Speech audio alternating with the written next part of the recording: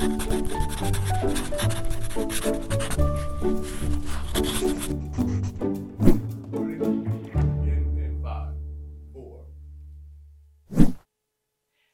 I'm Sarah Fry. Welcome to PaTTAnpod.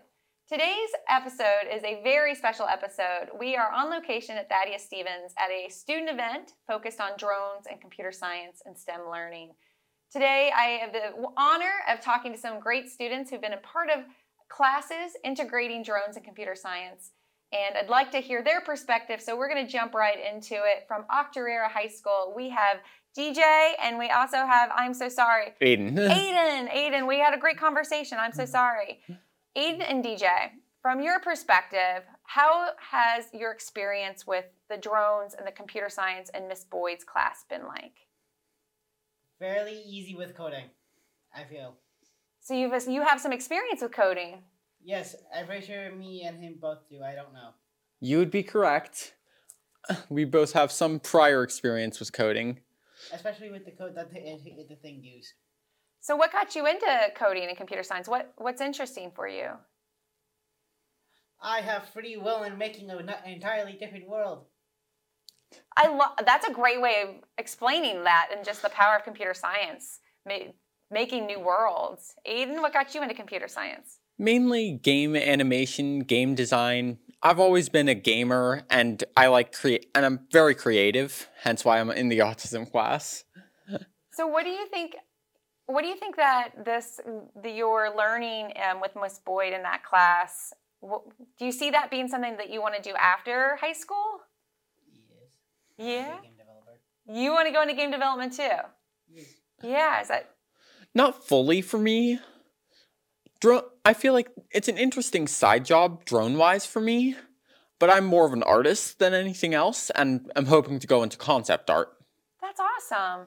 Do you think that what you're doing, even though you might not want to do it full time, are there skills or are there ways that you're doing things that might help you with your art or with your game development?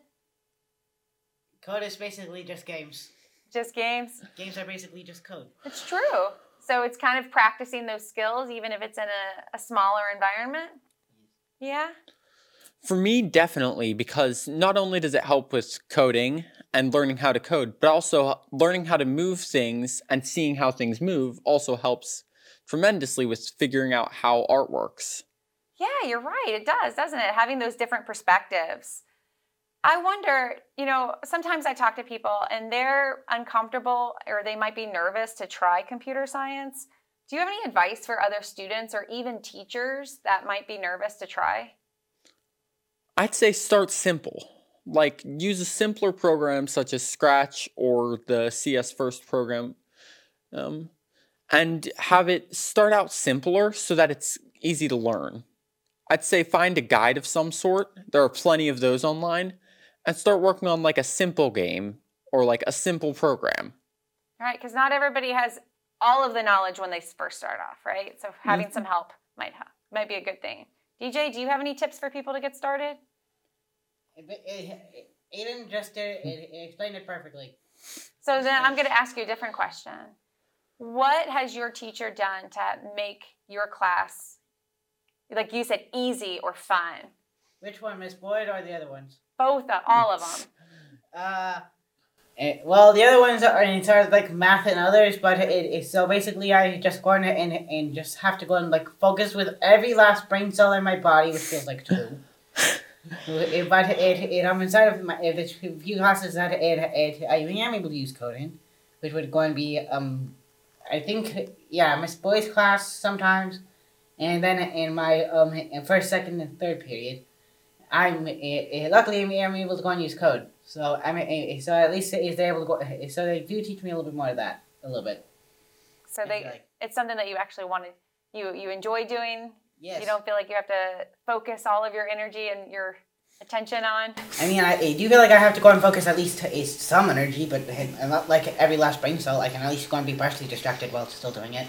I think so. Also too, if you're having fun, it doesn't feel as hard, right? Yes, ma'am. Yeah. Yeah, I can't go and be going into marquee Lockheed Martin trying to go and make it like bombs for them and for the military while trying to go and while being half focused.